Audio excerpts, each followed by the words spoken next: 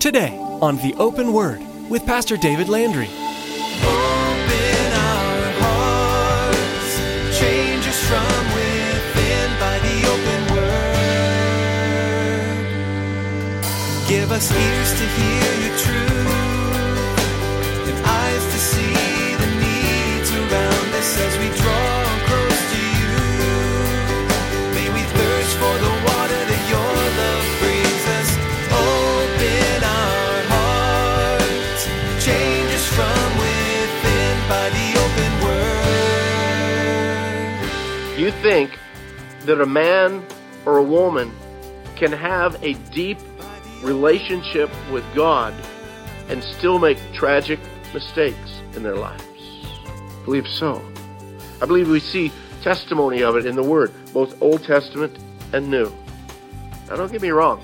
Again, the actions of David, they're not excusable in any way. They're not excusable simply because he has a relationship with God that says, oh, well, yeah, but I trust God. You know, I said that little prayer back in 5th grade. I invited Jesus into my heart so I can do anything that I want to anytime. And God says, yeah, that's okay. You're my boy. You're my girl. No. Christians are not immune to making ungodly mistakes and taking wrong turns in their walk with the Lord. Today, Pastor David discusses this truth in the life of David. David made some terrible decisions, including adultery and murder. We're all tempted to judge his life and write off any relationship he had with the Lord. However, David's poor decision-making is a warning to us that all Christians can have lapses in judgment and fall into temptations. Stand guard. You are not immune. Now here's Pastor David with part 2 of today's message from the book of Galatians chapter 5, entitled David.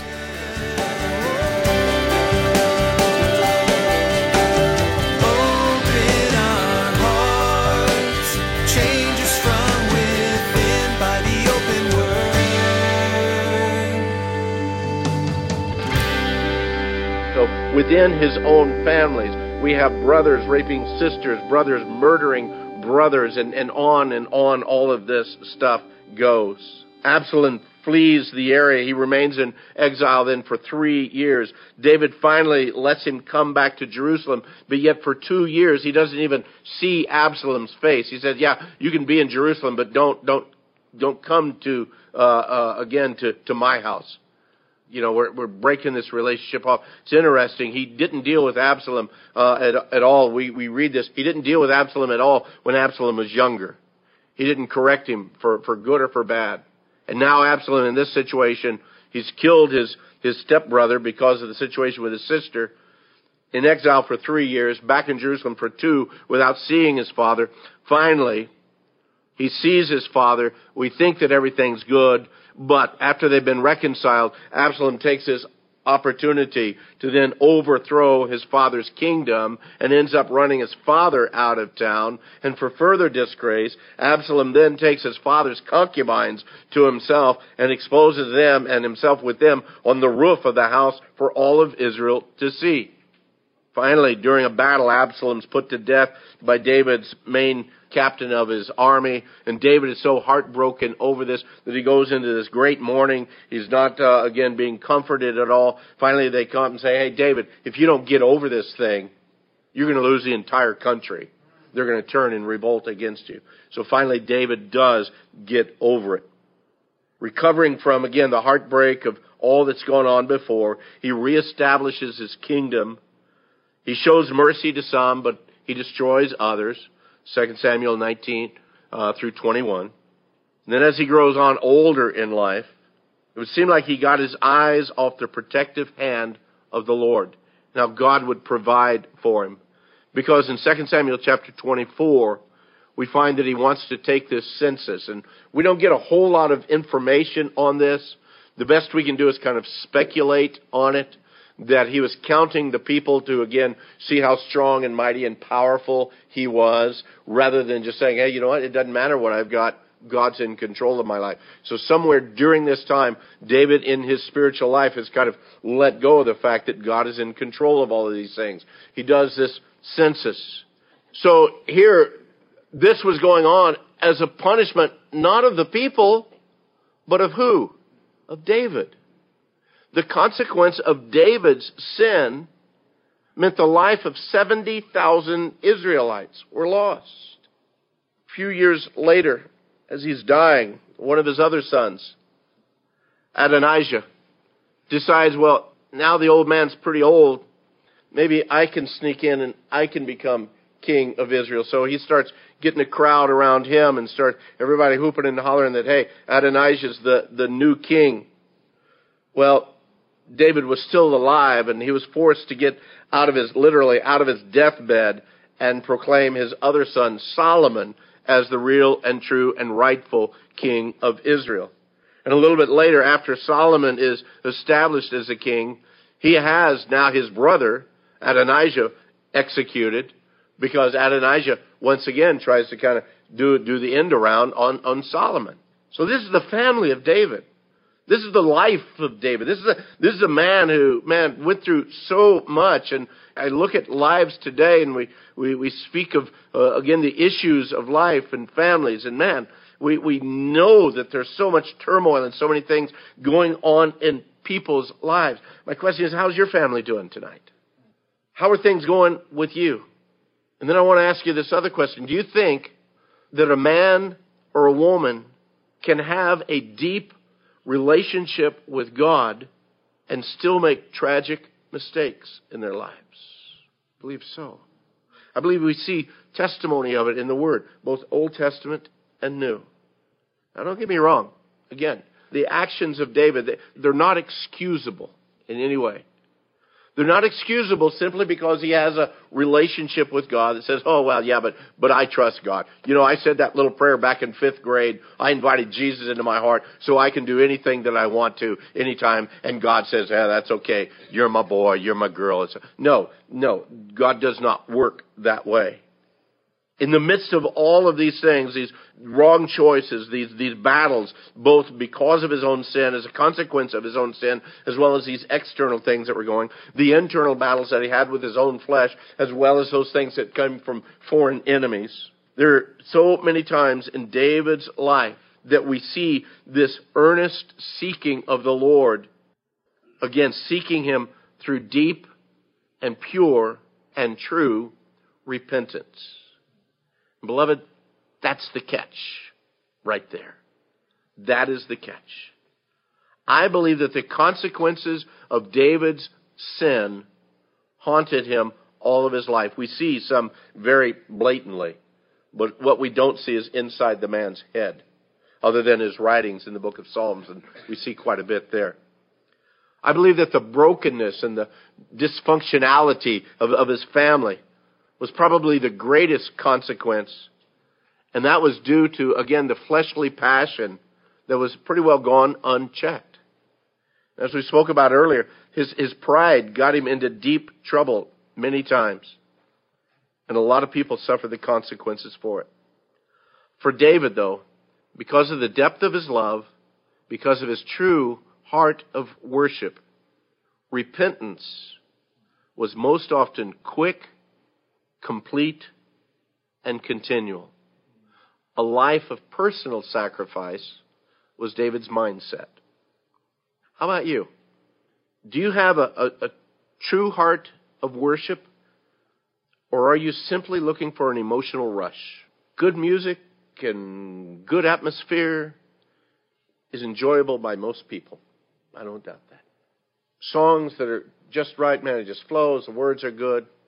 You could almost not even have a relationship with Christ and enjoy some of the worship that we have here. The sad thing that I am afeared of, if I can use that phrase, the thing I'm afeared of is that many have a great emotional worship, but no true worship. There's a couple of ways that you can test your own heart. Testing your own heart, whether you're a true worshiper or whether you just get in with the emotions. And those two things, I believe, are true repentance in your life and personal sacrifice in your life. Because I honestly believe that worship brings out repentance and sacrifice. And without repentance and sacrifice, the worship cannot be true and real. What's true repentance? First of all, true repentance cannot take place without absolute confession. In other words, an owning up to sin. without any transfer of blame. And the unfortunate thing is in our culture today, the transfer of blame comes so easy. Wow, you did this. Well, that's because of this and this. Yeah, but you were the one that did it. Yeah, but you don't understand. 20 years ago, somebody cut me off in traffic, and I've been harboring that anger in my life all these years. It really and truly, some of it sounds just as foolish.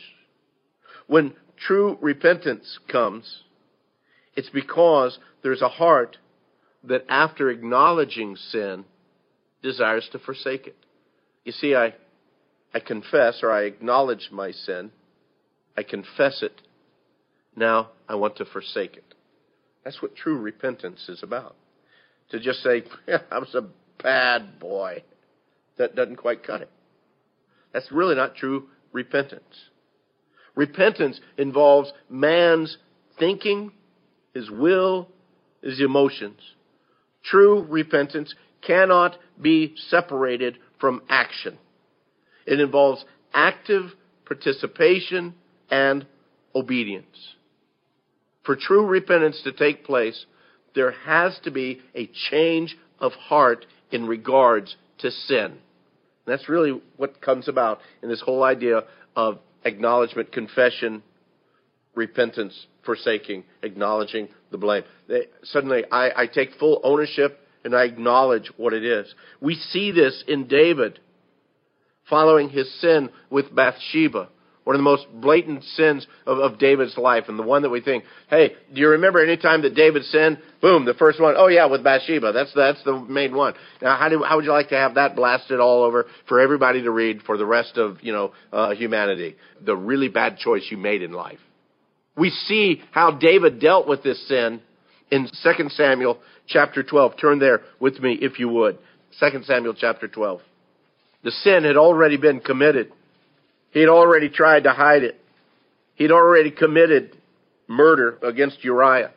He ended up marrying Bathsheba, ended up bearing the son, but the thing that David had done displeased the Lord. That was the last verse of chapter 11. Chapter 12 says, Then the Lord sent Nathan to David, and he said to him, and he came to him, and he said to him, There were 2 men in one city, one rich and the other poor. The rich man had exceedingly many flocks and herds, but the poor man had nothing except one little ewe lamb, which he had bought and nourished, and it grew up together with him and with his children. It ate his own food and drank from his own cup, lay in his bosom, and was like a daughter to him. And a traveler came to the rich man, who refused to take from his own flock and from his own herd to prepare one for the wayfaring man who had come to him. But he took the poor man's lamb, prepared it for the man who had come to him. Verse 5, So David's anger was greatly aroused against the man. And he said to Nathan, As the Lord lives, the man who has done this shall surely die. He shall restore fourfold the lamb because he did this thing and because he had no pity. Right now, I just want to tell you, David knew right from wrong, okay? David had a clear understanding of right from wrong. But here's the catch. Then Nathan said to David, You are the man. Thus says the Lord God of Israel. I anointed you king over Israel, and I delivered you from the hand of Saul. I gave you your master's house and your master's wives into your keeping. I gave you the house of Israel and Judah. And if that had been too little, I also would have given you much more. Why have you despised the commandment of the Lord to do evil in his sight? You've killed Uriah the Hittite with a sword. You've taken his wife to be your wife, and you've killed him with the sword of the people of Ammon. Now, therefore, the sword shall never depart from your house, because you have despised me and have taken the wife of Uriah the Hittite to be your wife. Thus says the Lord, Behold, I will raise up adversity against you from your own house. That's the reason his house was a mess. And I will take your wives before your eyes and give them to your neighbor, and he shall lie with your wives in the sight of the sun. That's why Absalom took his concubines up on the roof before all of Israel. He says in verse 12, For you did it secretly, but I will do this thing before all Israel, before the sun. David said to Nathan, I love it. He didn't say, yes, but, I just have, this is going on in my life. I was under a lot of stress. I was under a lot of strain. Well, all my other wives were gone. Hey, this was, no. David owned up to his sin. He says, I have sinned against the Lord. And because of that, and I believe not just because of the words, but because of the reality of David's heart, Nathan said to David, "The Lord also has put away your sin. You shall not die. However, because by this deed you have given great occasion to the enemies of the Lord to blaspheme, the child also who is born to you shall surely die." Then Nathan departed to his house. The child did die. David's life was still, the consequences of his sin were still there. And beloved, the consequences of our sin, the word never says that we are absent the consequences of our sin.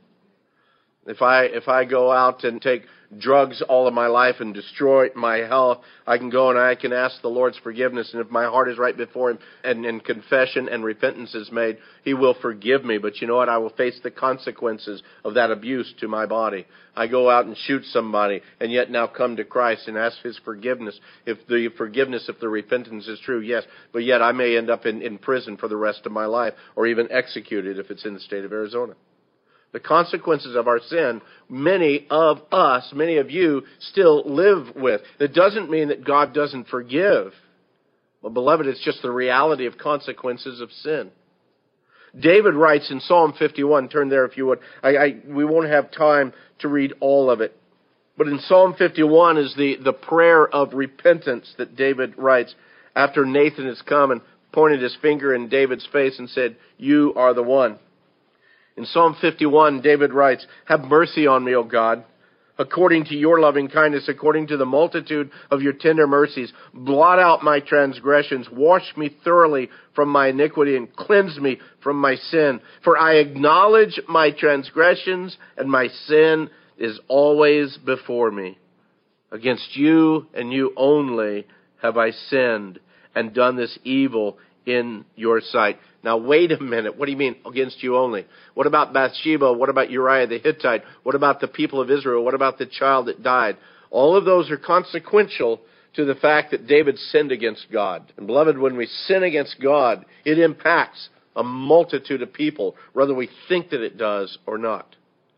Our sin does not stay within ourselves. And David understood, man, the greatest impact of my sin was my sin against God. And that's what he declares. I've sinned against you. I've done this evil in your sight. That you may be found just when you speak and blameless when you judge. In other words, he says, I deserve judgment.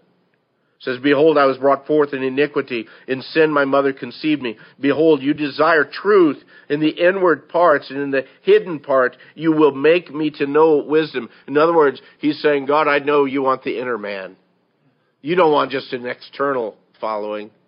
You want someone who inwardly knows you and worships you.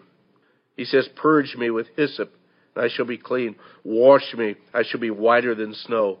Make me to hear joy and gladness, that the bones you have broken may rejoice. Hide your face from my sins. Blot out all my iniquities. Create in me a clean heart, O God. Renew a steadfast spirit within me. Don't cast me away from your presence. Do not take your Holy Spirit from me. Restore to me the joy of your salvation. Uphold me by your generous spirit. Then I will teach transgressors your ways, and sinners shall be converted to you." This is a man who is repenting. This is a man, I blew it big time. Take all that away. Make me new. Make me fresh. Rip this old heart out. Renew a steadfast, one that's going to stay the line, hold the course, steadfast spirit within me. Secondly, we know that David made personal sacrifices, and we won't have time to read it tonight, but we find that there with that deal where the 70,000 people had died, there was a point in time that David, cried out to the Lord that, hey, I'm sorry, Lord, forgive me. Again, it's found in 2 Samuel 24. The plague had gone through. 70,000 Israelites had died.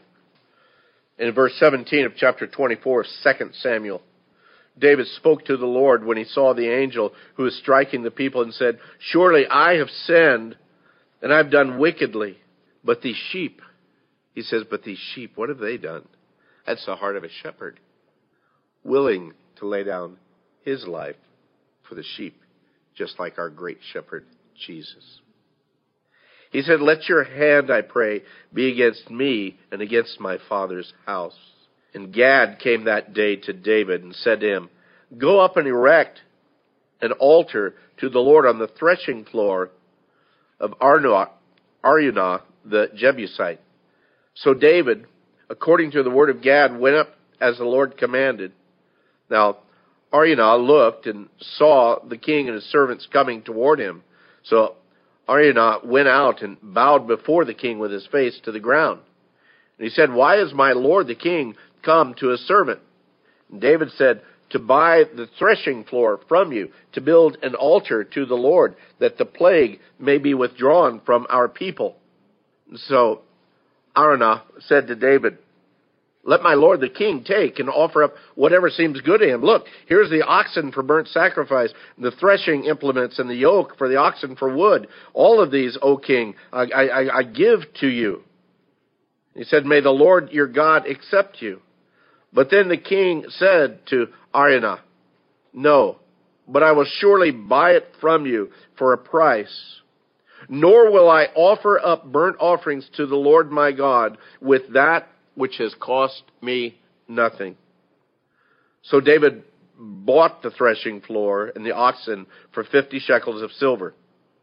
And David built there an altar to the Lord and offered burnt offerings and peace offerings. So the Lord heeded the prayers for the land, and the plague was withdrawn from Israel.